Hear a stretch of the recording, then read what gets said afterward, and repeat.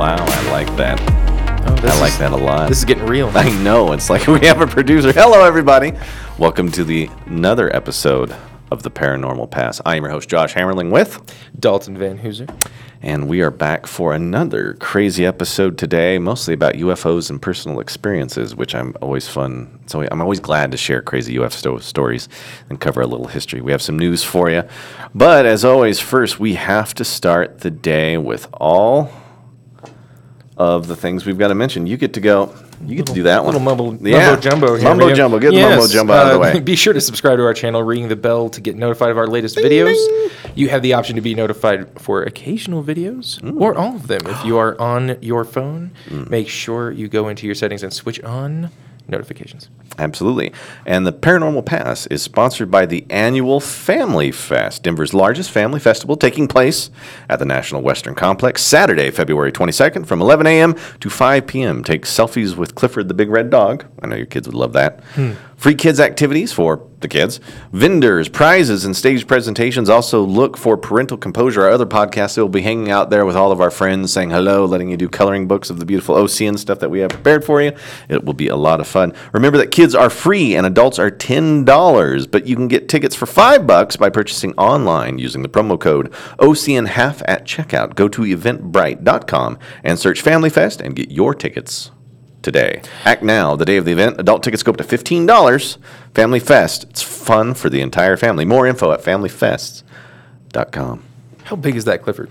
Huge. Because he goes through all sorts of fluctuations. I don't think he's the two-story one that we see in the shows, but he's going to be big enough that the kids, when they see him, they're like, oh, hello, Clifford. Is he going to be bipedal in this case? Or is he going to be quadruped walking around? I don't know how to answer that. Okay. Well, I'm just curious. I'm just curious. It'd be really cool if they had one of those giant, big, fluffy ones that they can sit on. He's like, hello, kids. That's a Santa Claus situation where they end up being more scared than they actually expected. Yes, and then those poor kids are crying. I've seen some of those poor videos, where they're just like, with Santa the first time. It's like, ah! It's always the worst. I never met my kids, so it doesn't matter. You have kids. They're beautiful, too. You just had a youngster, didn't you? Yes. Sleep evades me. Hi there. Our producer just showed up. She was, oh, cool. Well, too late. We're already in. But, so, we'd like to thank Caitlin for showing up and saying hi. What up, girl? How you doing? So, Paranormal Pass likes to start up with news. This is from UFON. Is there life on Mars? NASA says water there had just the right ingredients. The latest news from NASA is that concentrations of silica and bedrock discovered by the Curiosity rover indicate that not only did life-supporting water exist on Mars, it existed for a very long time. The silica was discovered within pale halos around fractures. The concentration of silica is very high at the center lines of these halos, says Jens Friedenvang. That's a hell of a name. The rover team scientists at Los Alamos National Laboratory in New Mexico and the University of Copenhagen in Denmark. What we're seeing in the silica appears to be migrated between very old sediment layers of bedrock and into younger overlaying rock layers. The current mission has been successful in showing that the Gale crater once held a lake with water that we would even be able to drink from. But that was back in the... I'm telling you, Mars has got more than people are willing to talk about. Or admit. And this was, what, millions of years ago or billions? Probably in the B's, but with all of they do have some of those rover videos where they're showing kind of seasonality, maybe some of the water coming out of those substrate layers. So there could still certainly be, and I think NASA has actually talked about that there being, due to those seasonality changes, that there is the appearance of at least some melted water that shows up. And if there's water, the idea is there's life. Yes, that seems to be the common logic that we always bring to life on other planets is we have no choice as life forms on Earth to assume that this is how life forms. Well, if it works for us, we got to assume it works for everyone else. Yes. So it requires those elements and those ingredients to make it. But that may not necessarily be the case. I know some weird form of life out there that we can't even comprehend. Yes, and kind of creepy. Yes, and studying our own deep oceans, we've come to realize that one thing that we thought was required for life was a certain amount of solar energy. Not too much, not too little. That was a requirement. Sure. But now we're learning that there's tons of life teeming Extremophiles, at the bottom of the ocean. Ocean's the deepest part. Where there's no sunlight at all. Kind of like water and heat are the two main ingredients. Which that alone, removing that ingredient alone, opens up thousands of possibilities, millions of possibilities for life to exist on other planets and moons, for example. Yes, I know. Titan is a popular one Europa. for the life on other. Yes, Yeah, Europa Report. That's a movie. There you go. I love that one. That covers that, and it's got those bioluminescent creatures that live underneath the surface. You know, it'd be really creepy. Is if when we find life on other planets, they're all made of the same DNA. Ooh, that would be creepy. Now you're getting some of that Prometheus. I know, I like that stuff. All right, more news from Live Science. The British X-Files of UFO sightings is going public. The UK's Ministry of Defence will publish secret UFO reports for the first time. The UK's official government investigation of UFOs can be traced to a group formed in 1950, the Flying Saucer Working Party, kind of a novel name. The UK's official government investigation of UFOs can be traced to a group. I already said that. And from the early 1950s to 2009, a department in the United Kingdom's Ministry of Defense documented and investigated reports of UFOs. Now more than a decade after the program ended, many of those formerly classified files about UFO sightings can be made available to the public for the first time. Do you think they're actually going to have something in there that we haven't seen before? No. They never do. That's the problem. Yeah. It just and then you nuts. And you can't trust it. You can't trust that it's a government agency. Yes. Yeah. So, of course, they're going to remove anything that could be construed in any fashion as legitimate evidence towards extraterrestrials. That drives me nuts. Yeah. So they're going to release this, and then it's going to just embolden people into the and then it's just going to breed more conspiracies. I mean, if there were conspiracies before, this is just more fodder for it. It's like they want us to keep guessing and wondering. Now, what kind of organization would want you to be in the dark about something like this if either they're involved with them and they want to keep it a secret by keeping it public, or there's nothing to it at all, and then it's just... That's the point of it. I feel like at the end of the day, it's probably just an attempt to quiet people down, but it's just not going to work. It's not going to. That's not the end result. Right. Yeah. From the UK Mirror, volcano erupts into fireball as UFO-like object floats mysteriously behind it. You showed me that one. It was a lot of fun in that video. Viewers of the footage were left stunned by the presence of an unidentified object hovering close to a fireball from the Popocatépetl. Man, that's a hell fireball. In central Mexico, this is a moment a volcano erupted, a fireball spewing from the crater, while a UFO just started to kind of hover behind it. Eagle-eyed observers were quick to point out the presence of the possible UFO in the footage. You can find that online if you go and search it. With that, as the smoke begins billowing out and the craters light up, you can see the UFO streaking across the background. Now, this isn't the first time we've seen a UFO kind of show up in the background of exploding volcanoes. No. In fact, it's a common trend with a lot of UFO sightings that they're happening during events, other type of events, either weather phenomenon type events or paranormal type events, supernatural, where you don't normally correlate the two, but they happen to coincide a lot. So either it's a natural phenomenon, this is something we just don't understand, or they want to check it out, or they're the cause of it. Yeah. I mean, I can't think of any other reason. I'm also not a geologist. I'm just an anthropologist by trade, which, arts degree. It's the way to go. From SkyNews.com, man whose headaches made him vomit. He had a tapeworm in his brain for 10 years. A man whose headaches were so painful they made him vomit has finally found the source of the health problem, a tapeworm that was lodged in his brain. Doctors in Texas think the tapeworm had been growing slowly ever since the man named Emily Gerardo contracted it from eating undercooked pork in Mexico more than a decade ago.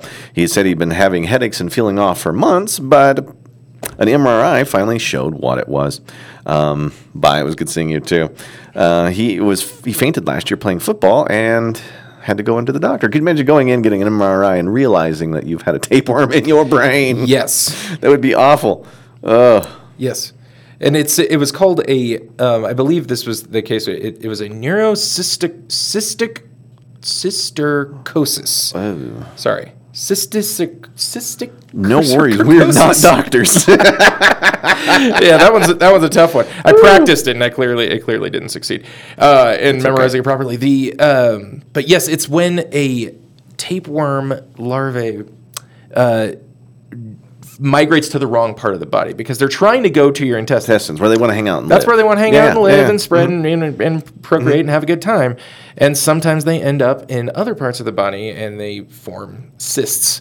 So this one found its way to his brain, and it happens often enough that there's a medical term for it. Yeah. Because it just the cystic part of it is just when it goes into your muscle or whatever. Feels so alien. Yeah, it's does. disgusting. It is. Parasites It's horrible. are awful. But yes, that's how you get it. Don't eat the undercooked meat. Yes, always cook the pork and be careful when you eat overseas because not everybody, there are people who do enjoy rare pork. Yes. And it's a thing. It's a thing. I mean, people eat undercooked beef all the time. It's just something you've got to be careful about. Now, don't worry about a tapeworm or that type of a parasite taking over your brain, but there are other parasites that do take over brains, not human brains yet. Oh, yes. I know what you're talking about. There is a wasp that it was called the crypt keeper wasp. Oh, fantastic name. And there's these little tiny wasps called gall wasps that land and they make these tiny little tumors on trees. And those things do that?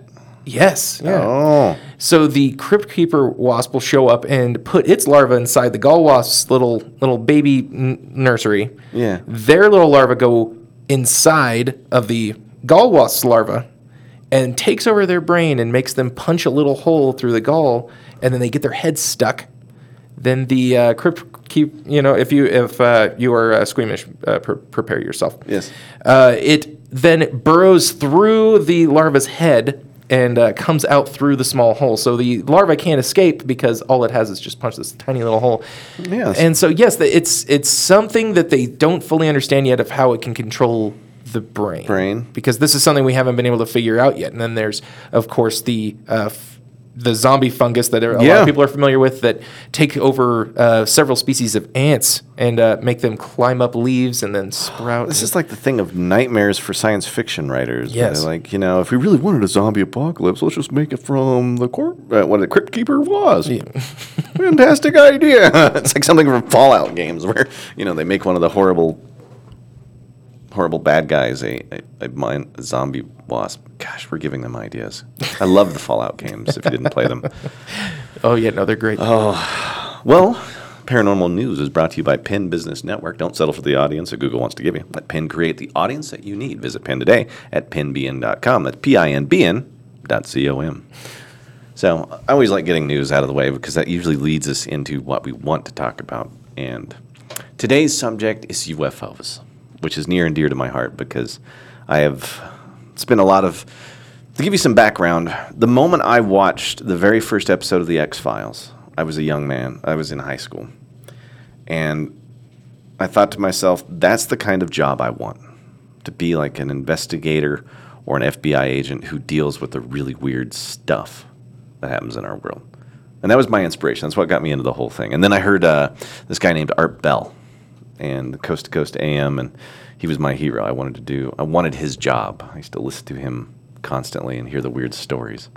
So that's how I got into UFOs. What about you?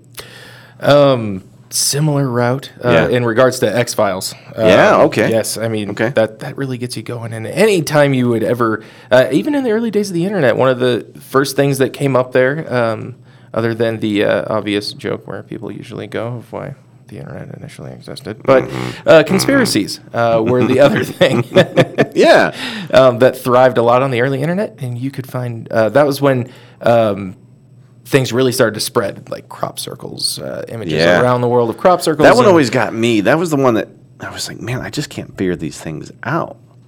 And it really creeped me out. And the cattle mutilations was the other one that got you going? Yes, and there have been some in. There's some every year, but they're just they're all over the place. In Montana, they're very chupacabra-esque, where the cows are found drained of blood and organs removed, surgical precision, like lasers used. Yes, and you wonder what even if it again you have to go to Occam's razor. The most likely scenario. What's the most likely scenario? It's a person, but why? Why would you? And then to be able to take that kind of equipment with you, like you wouldn't notice somebody with a giant. You'd need a vehicle to power a laser And then, Yep. And no tracks in most of these scenarios. yeah, I mean, it's like something just came up from the sky, came down, which is why, all the conspiracy theorists start thinking it has to be UFOs. And there's people who claim they've seen the UFOs actually hover above a cow, lift it up a little bit,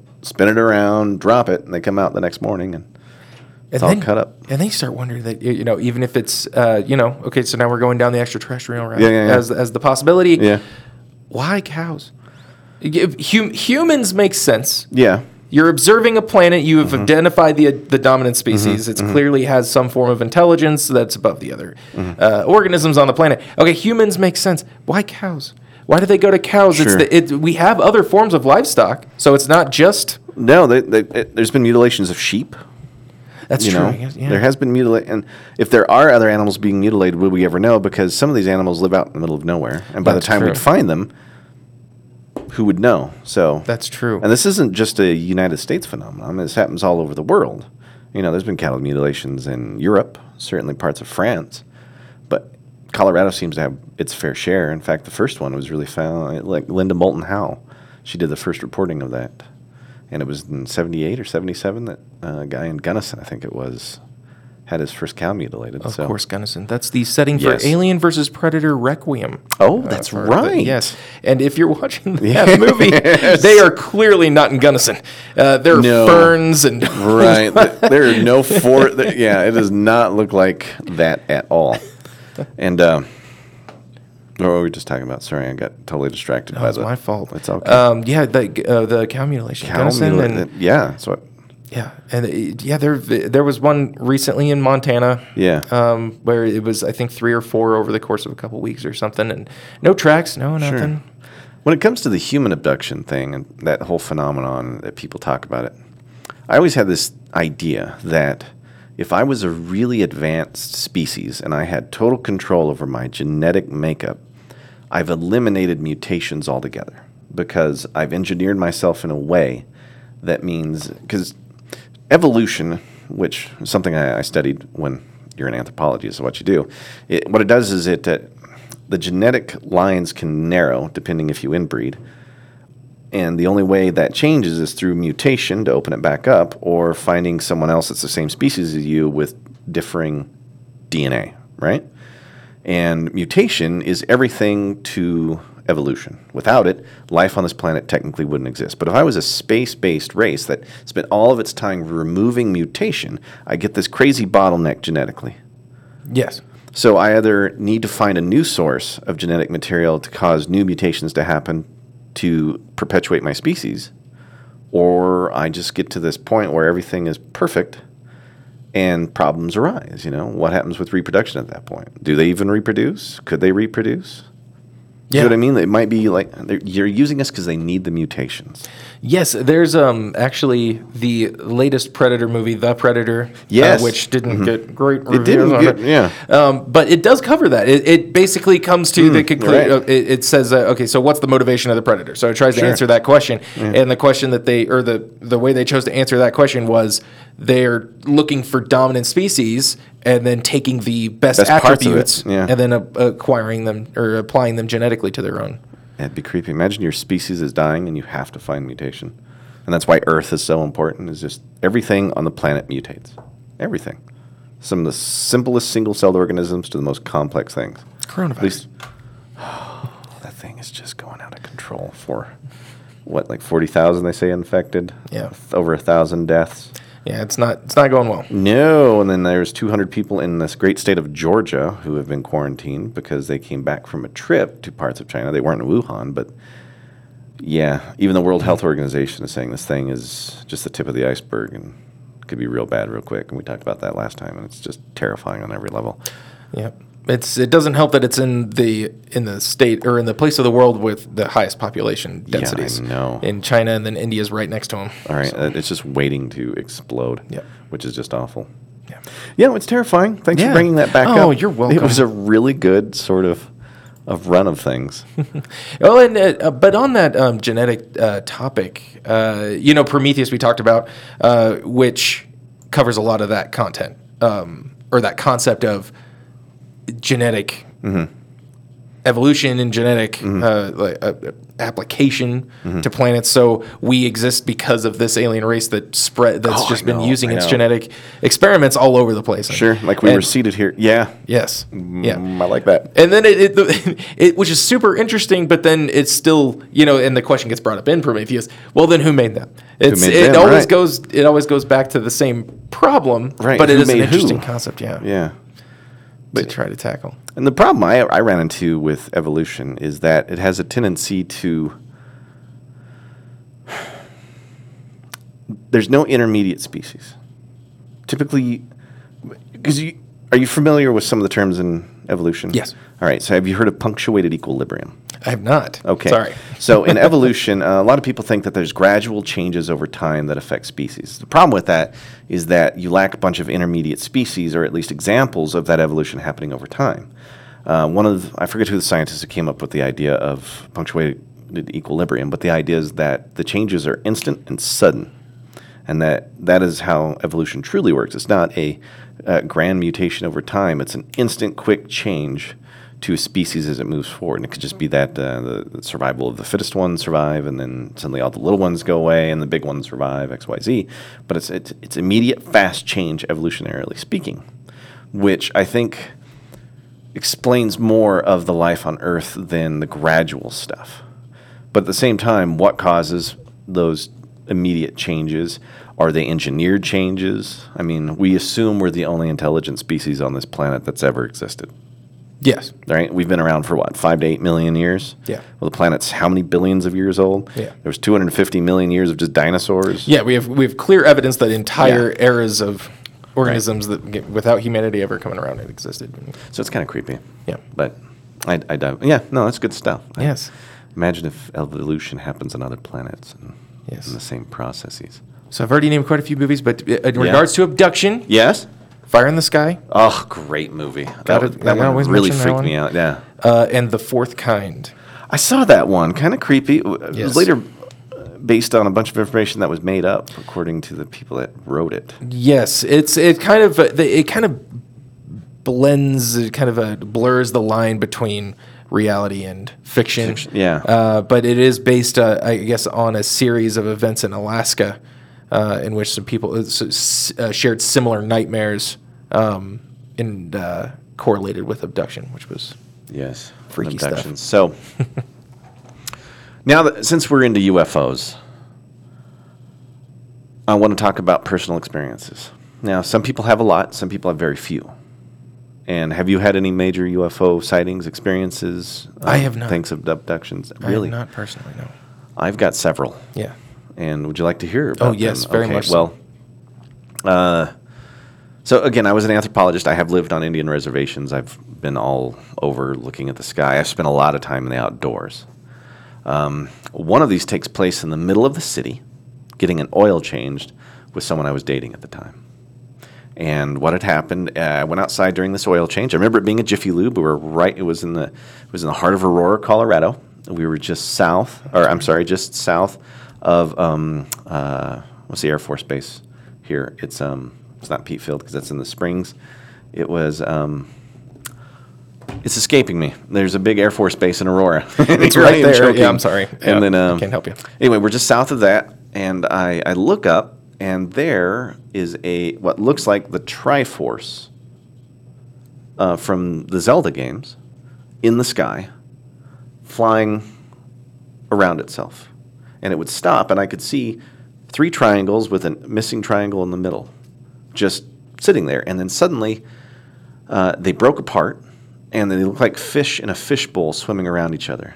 And it was completely erratic. And they went from being erratic back into that same Triforce formation instantly. And then the craziest part was I watched a commercial airliner pass above it. So the distance had to be less than the distance between the airplane and me. And I reported this one to MUFON, and then that was a really weird situation too with the reporting. And we'll get to that in just a moment. But what had happened is they kept going in and out of this formation. They kept, acting like fish in a fishbowl, getting back to the triangle formation, fish in a fishbowl, and then suddenly they all stop, they turn, and they undulate like this from me to the mountains as fast as I could go. Holy crap, they were gone. And then I decided to report that to MUFON. And they said, that's very interesting. We'd like to talk to you about that. And I got this mysterious email that said, we'd love to meet you and talk about it.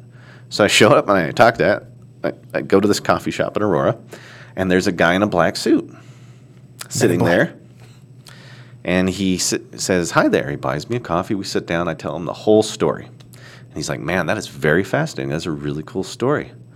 And I said, well, what are you going to do with it? And he goes, well, we'll see what we can do with it. And then he leaves, and a day later, MUFON recontacts me and says, we'd like to meet with you to talk about the story. And I said to the guy, I've already met with someone. And he goes, we haven't sent any of our people to talk to you. We just now got to this story. This is 2002, 2003-ish. So...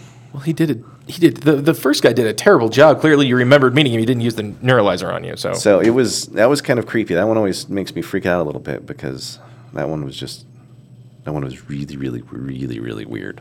Yeah, and the most common shape, obviously, cylindrical, the torus, the circular shapes, but the triangles are actually pretty big too. I think that it was because one of the biggest UFO events where it was witnessed Buckley by most people. Buckley, yes. Buckley. It was near Buckley. Yes. Was in Phoenix, Arizona, or somewhere in Arizona. I don't remember the details right now, but it was a triangular shape, I'm pretty sure, and a lot of people witnessed it, like hundreds of thousands of people. Yeah, that was the Phoenix Lights event. Yes. Yeah. Yes. And these were small. I actually had the idea that what I might have been watching might have been first generation drone. Yeah. And since it was near Buckley, the Air Force would have been very interested to finding out who saw what. And mainly, I think they do that to gauge to see if the person who watched it is confused and in awe, then it's doing its job, which means you can't identify it, which is what they want, especially if you have a weapon. Because this thing, if as fast as it was moving, it could have delivered an ordnance or a payload faster. I mean, it would have come in, dropped it, and would have been gone before this thing even hit the ground. So it makes a lot of sense to me that a government agency would want to know if the anonymity is kept. Yeah. Because it fooled the people at home. It's easy to fool the world now. And then we can just deny it. We don't know what that was. Was it a UFO? Was it an actual drone? It's weird. It creeped me out. I mean, I was really freaked out. So much so that I stopped reporting a lot of the stuff because of that event.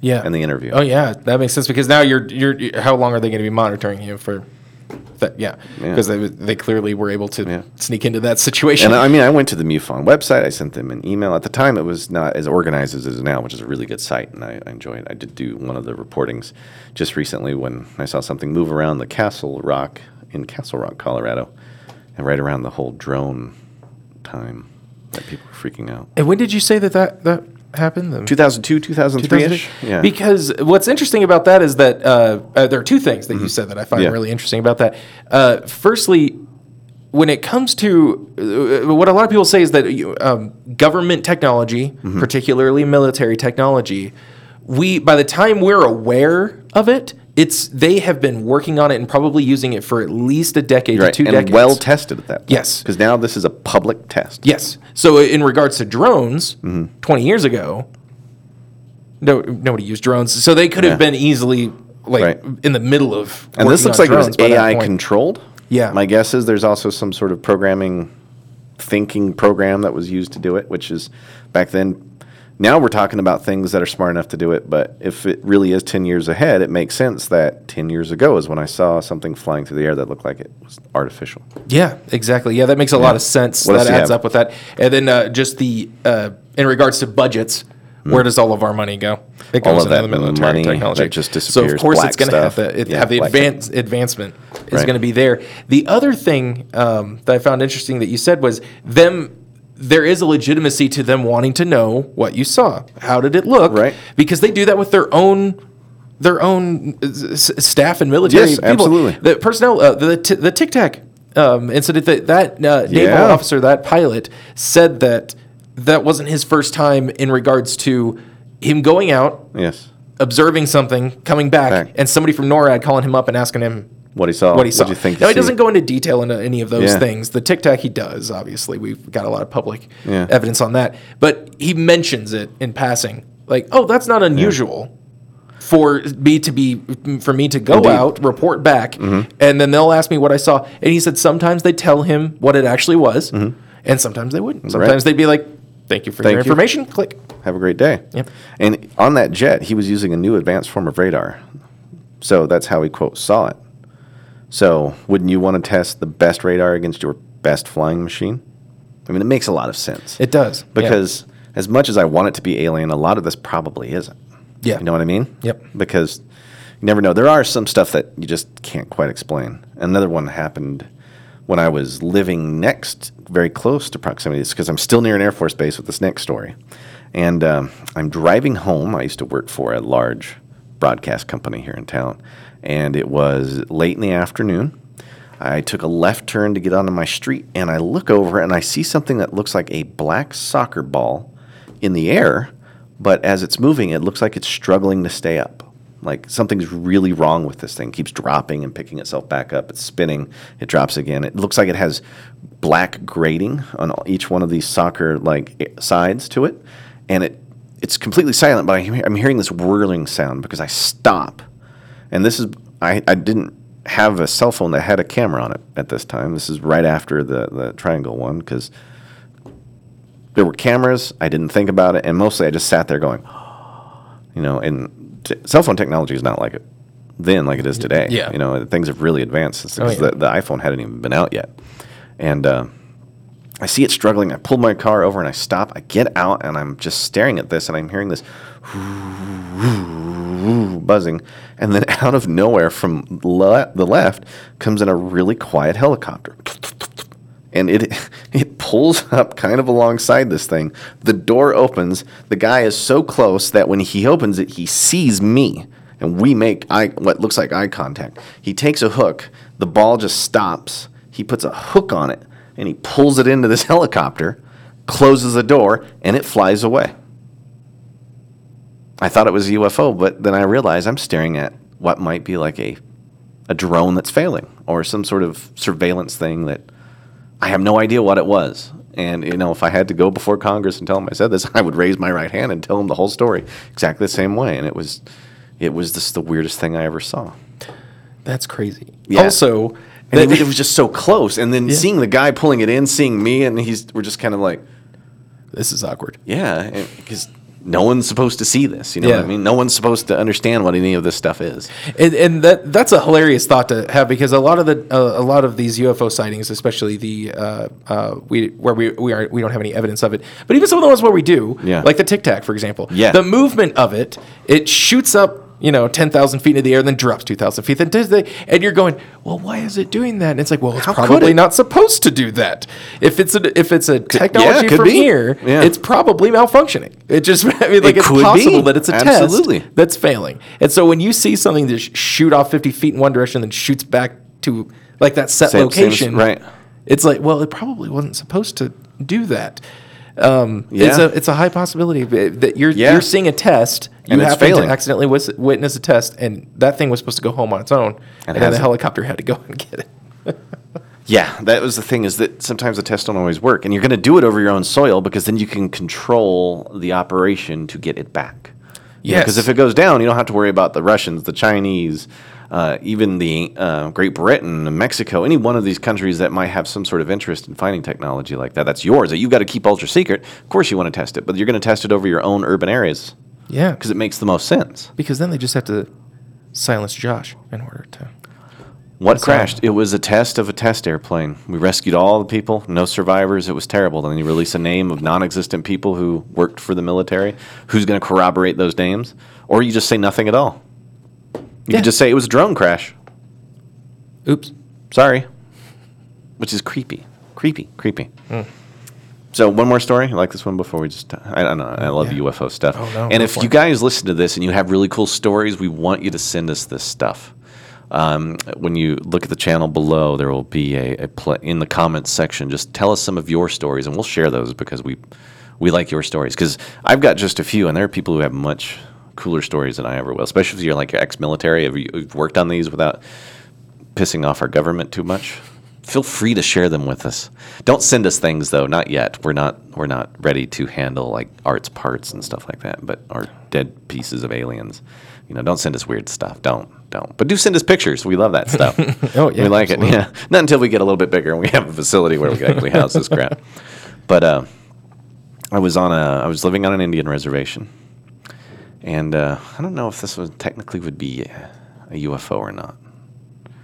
But I was with some elders at the time, and I remember watching something streak across the sky like it was a shooting star. But it stopped and came back. I thought that was pretty cool. And then a little while later, there was, and this is in parts of the country where lightning bugs aren't. I've never actually seen a lightning bug outside of states of New York and Florida, places with plenty of water. I was in what was essentially the high desert. And I saw something that looked like a little lightning bug just kind of make its way into the middle of our camp, and it stops. And I'm sitting there in shock. The rest of the people with me were acting like they had seen something like this before. And then it gets so bright, you can it is like the sun. I mean, it fills the canyon that we're in. It's blinding. I have to look away from it. It gets so bright, and then it gets real small again, and then just piddles away. And did you have a guess on size on that? it was tiny. It looked extreme. It was like a bug. And then So not only moving with that like a type bug of speed. Mm-hmm. It was that size. It was tiny. Okay. It was tiny because it looked like it flew in right over. And I wasn't on peyote or anything like that. It's not like I was on any sort of psychotropics or something. I was stone cold sober, and it just kind of came in, and then it got so bright it blinded me. I could not look. I mean, as I looked away, I could see that the canyon walls behind me were lighting up. You could hold a newspaper up, and it was so bright that it would have been shining right through it.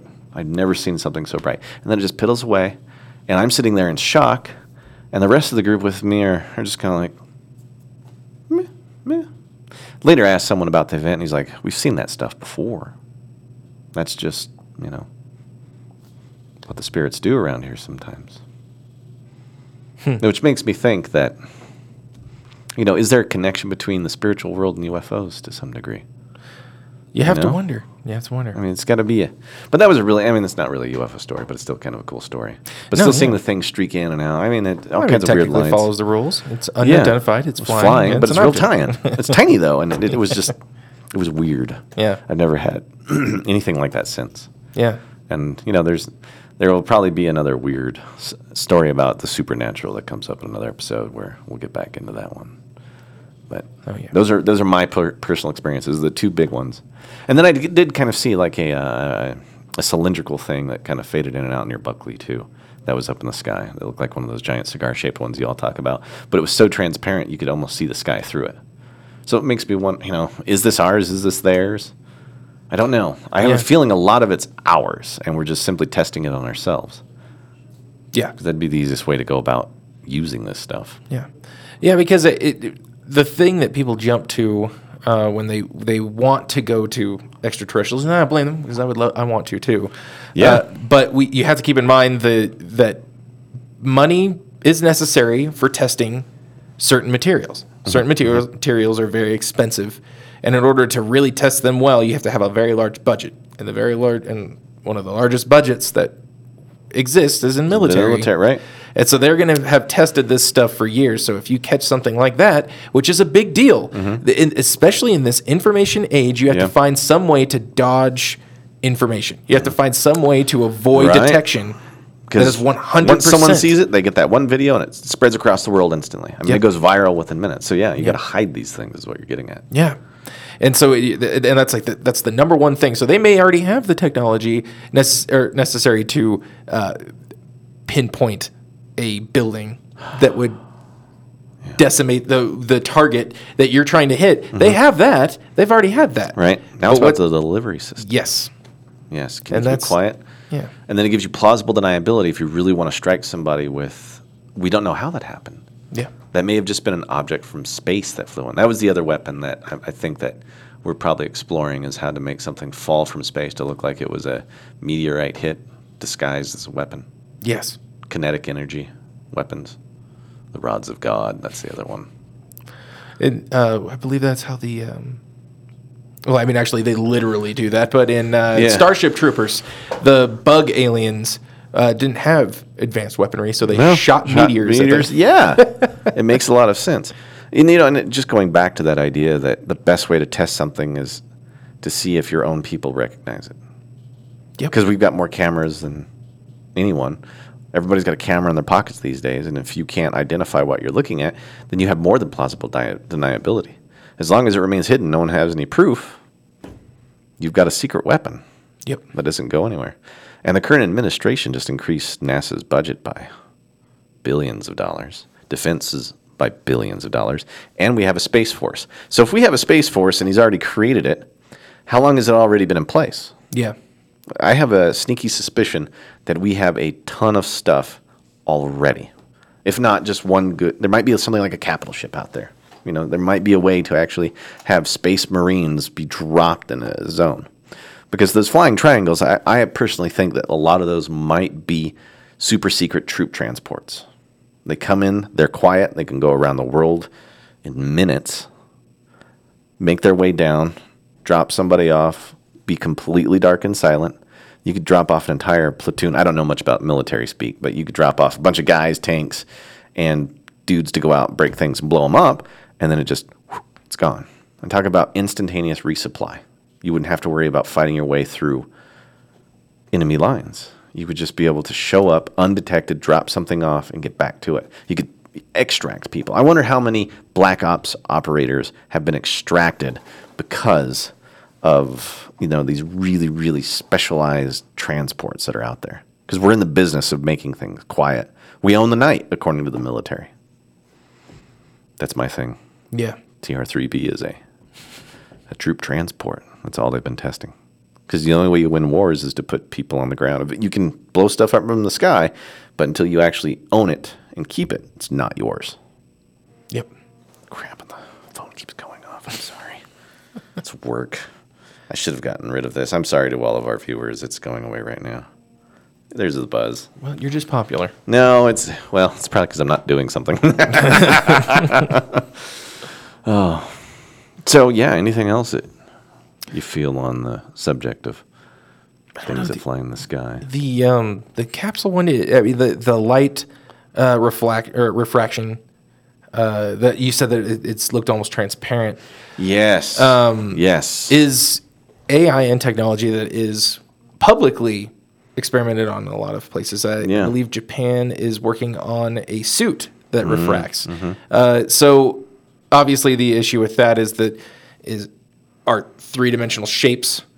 We're bending, and so it bends the light around. Sure. And so that's the difficulty of trying to find a way to appear flat to the viewer. Yeah. Against the background, and they're working on it. They're working on light refractive suits. They want advanced camouflage that makes you look invisible. That somebody somewhere who has these kind of budgets is telling people, like at DARPA, I want to be invisible. Make that happen. Okay. Well, what if I just got cameras to take a picture of me that way, but put up a screen in front of me? All I have to do is produce lights on one side of the skin of an aircraft that are the same color of what's above me. Then essentially you just, you'd look like the sky above you. So there's got to be somebody that's been working on that stuff. Yep. And other weird advanced weapons. But that, a lot of the UFO phenomenon is probably us. I've got to guess that some of it isn't. I want there to be, I want to believe, as the saying goes. I Yes. want to believe. Yeah. But I've never actually met an alien. I've never never really had an interaction that would lead me to believe that it's something from another planet. Plus the distances, the vastness of the universe. To cover those distances would be too much. Yeah. Unless they don't have an age and they don't die. Dying could just be an earthly-based concept, and age is something that we're only familiar with because of the way our life is structured. Yeah.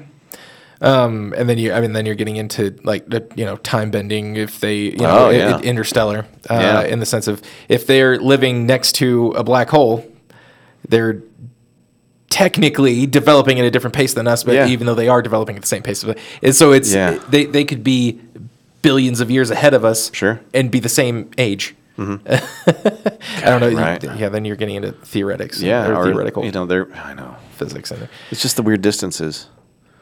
And then and then we have the military has had a lot of interactions with UFOs. And that's what really disturbs me, because if they're reporting on something and they don't know what it is, either that's a smoke screen to keep people from looking in the direction that they do know, or they actually don't know. And one of my favorite stories with that was Operation High Jump. Did you familiarize yourself with High Jump? I did, yes. So for those of you who haven't heard about High Jump, the entire U.S., I think it was the 7th Fleet, was sent to Antarctica to look for escaped Nazis that were building bases down there in the ice. And which is kind of scary because this is post-World War II. This is already after the Germans have surrendered. And there's this idea that they put up a whole bunch of bases down there with some pretty advanced technology, because the Germans were certainly trying to work on what they called Wunderweapons, because they wanted these weapons that would... I mean, the Germans were this close to winning everything. They were that close to the bomb. They were that close. I mean, they had jet engines before the war even went down. They were losing because they were being overwhelmed. And fortunately, Hitler was crazy, and I'm glad he's dead. But his drive is to make sure that you create all these super weapons that allow them to win the war. It was scary how close they actually were. Yeah. And if you were losing, the idea is that you got to go into hiding to come back for the next war. So a lot of people think they sent down there. So the U.S. Navy sends the 7th Fleet to Antarctica. And it was Rear Admiral Byrd who was in charge of Task Force 68. And then when they went down there, this was one of the most hardened Pacific fleets that we had from the war. These were guys that had just come out of fighting for their lives, as it were. And there wasn't a navy on the planet that could have taken them. But when they go down to Antarctica, they get their asses kicked. We lose weapons, ships, everything. I mean, they are just absolutely mopped by the floor with them. And there are reports that some people say that it was saucer-shaped craft that came out of the water and ice and started eliminating their planes, their ships, and their personnel. And they turned right around and came back, limping, which is terrifying. Because if that is truly the case, what's in Antarctica? Because it is still the one place in the world that nobody can go. Yeah. There are international treaties that keep everybody out of Antarctica. And the last person from our government to go there was actually it was under the Obama administration. We sent Kerry out there. Why would you send the Secretary of State Kerry to Antarctica? You usually send him to go out to meet with somebody as an ambassador. Who's he ambassading, for lack of a better word? Yeah, there's like 9 people that live on Antarctica at any given time. In stations. Yeah. From different countries. Yeah. So why would you send him there? You only send ambassadors to go talk to people to start a dialogue. So who is he starting a dialogue with? Why is it so secret? Why do we keep everyone out? Why do most Google Maps pictures just show you ice, and then there are some places that are completely blocked out? Area 51 is blocked on Google Maps. What is blocked on Antarctica that they're not telling us about? Yeah. That's the craziest portion about it. So the UFO and militaries has had a rich tradition. And I don't think, we had Project Blue Book throughout the 50s. Yes, yeah. That way it started as Project Sign, which was eventually, I don't know what the proper term is, but disbanded for being overly biased for extraterrestrials. And it was replaced by Project Grudge, which was then overly biased against extraterrestrials. Absolutely. Then Blue Book came out after that, and it was trying its best to be as even Sent as another possible. Colorado guy there, J. Allen Hynek from University of Boulder, just to actually do some of this investigation. And of all the cases, there were a lot of them were very well explained. Some of the answers that he gave were obviously answers that were coerced. You have to tell somebody this is swamp gas. You have to tell somebody this is a mass hysteria. Because some of those answers, you're just kind of like, Yeah.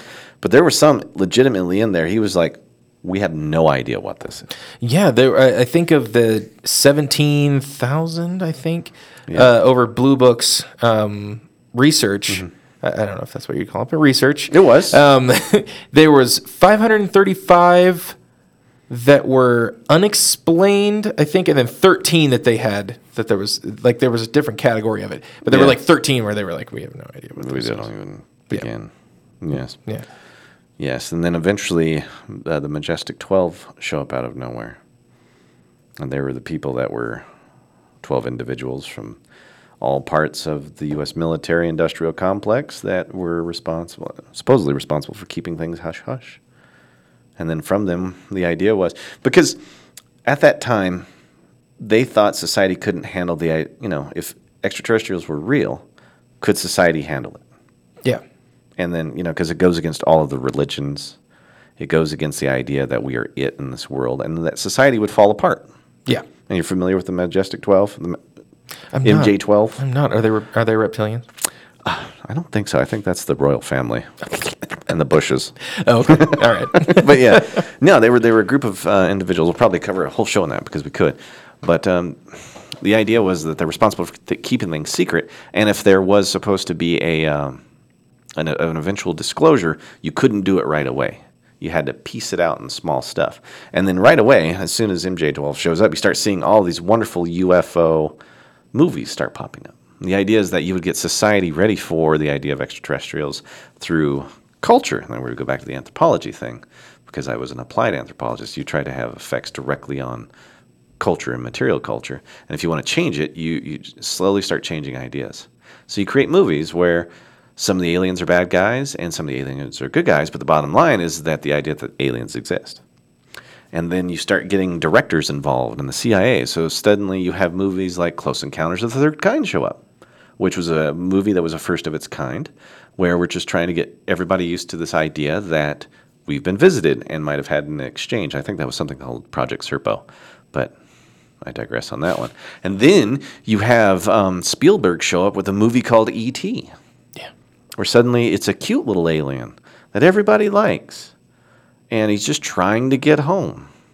And then suddenly you have the idea of grays show up, and then you just start ingraining into the culture the ideas that we're not alone. So when you do eventually start telling the public that they do exist, it's not a shock. No societal collapse. There's a bit of a fourth wall break in a movie called The Faculty. I don't know if you've ever seen that. Oh, yes. But Elijah Wood kind of breaks that down in The Faculty of talking about, maybe some of these people have had actual experiences with aliens, and they're trying to let us know, like, hey, this exists, this is a thing. That's right. So they kind of break the fourth wall a little bit in that movie with that little speech, that little monologue he does. And, yeah, that's a good one. Yeah, it makes a lot of sense that you would have psychologists and stuff work on trying to get the idea that you should get used to the fact that you're not alone. And maybe you're not alone, because if aliens do exist, I don't think they came from somewhere else. I think they came from right here. They're just a really old species that became really advanced and left. Yeah. And then you come home. Yeah. And to that regard, because you brought up as it's contradictory to the logic of life from like a religious standpoint and even a non-religious standpoint of this is what life is, and to just suddenly, oh no, there's aliens. That, it completely changes your worldview. And by introducing it in fiction, your mind is able to wander of, well, how would that fit into my worldview if that were to happen? And so you have the possibility of like kind of breaking that down in your thought process and your logics and your worldview before it would actually become apparent that that's the case. So you're at least somewhat mentally prepared for it, even if you didn't realize that you were, because you've already been daydreaming about it. Right, because if they end up showing up on the White House lawn, people are going to effectively say, I knew it. I suspected it the whole time. 50, 60 years ago, the War of the Worlds radio broadcast, people were grabbing their guns and heading out to the fields to start fighting back. Yeah. There's going to be a total change, but you'll still have those individuals, who will see it as a takeover. Anyway, it's another episode. Just as long as the ones that don't show up on the White House lawn don't look like the ones from Mars Attacks, then I think we'll be fine. Oh God, I love that movie. Another good one. That's a good one because it would just show how stupid we would be for the first interaction. We show you this dove. I think I'm going to call it. All right. That was a great. I love doing this with you. Oh, I love doing it's this a lot with of you. fun. It's fun. So I can't believe they're paying me to do this. Again, don't forget to ring that bell. We need all of the people subscribing to our channel. We need as much as possible. We love you. Share us with your friends, family, or colleagues. We're here to talk about the things that are interesting and weird. If there's anything you'd like us to talk about, go ahead and comment on it. Let us know. If we've made mistakes, I'm sure you'll tell us, but we'll correct those as well because I don't remember it all. Yes. And this is a lot of fun. We enjoy doing this. I'd like to thank everyone that helps make this possible. Firstly, Penn, thank you for giving us the time to make this a fun paranormal sort of venture. Absolutely. And also don't forget to go to Family Fest. That is February 22nd, 11 to 5. Go to eventbrite.com. Use the code OCN half to get half off your tickets today, or head over to familyfest.com. Thank you for being our sponsor. I would like to thank you for being here. Oh, thank you for having me. Absolutely. And I'd like to thank the guy sitting behind the glass helping me, Mr. Yes. L. He is he's a mysterious man himself. The man in black is what we like to call him. But this has been another episode of the Paranormal Pass pod. Oh man, I'm butchering that on the end there. That's right. Oh, another episode of the Paranormal Pass podcast. I am your host, Josh Hammerling, along with my host, Dalton Van Hooser. Thank you for tuning in, and we will see you next time. See ya.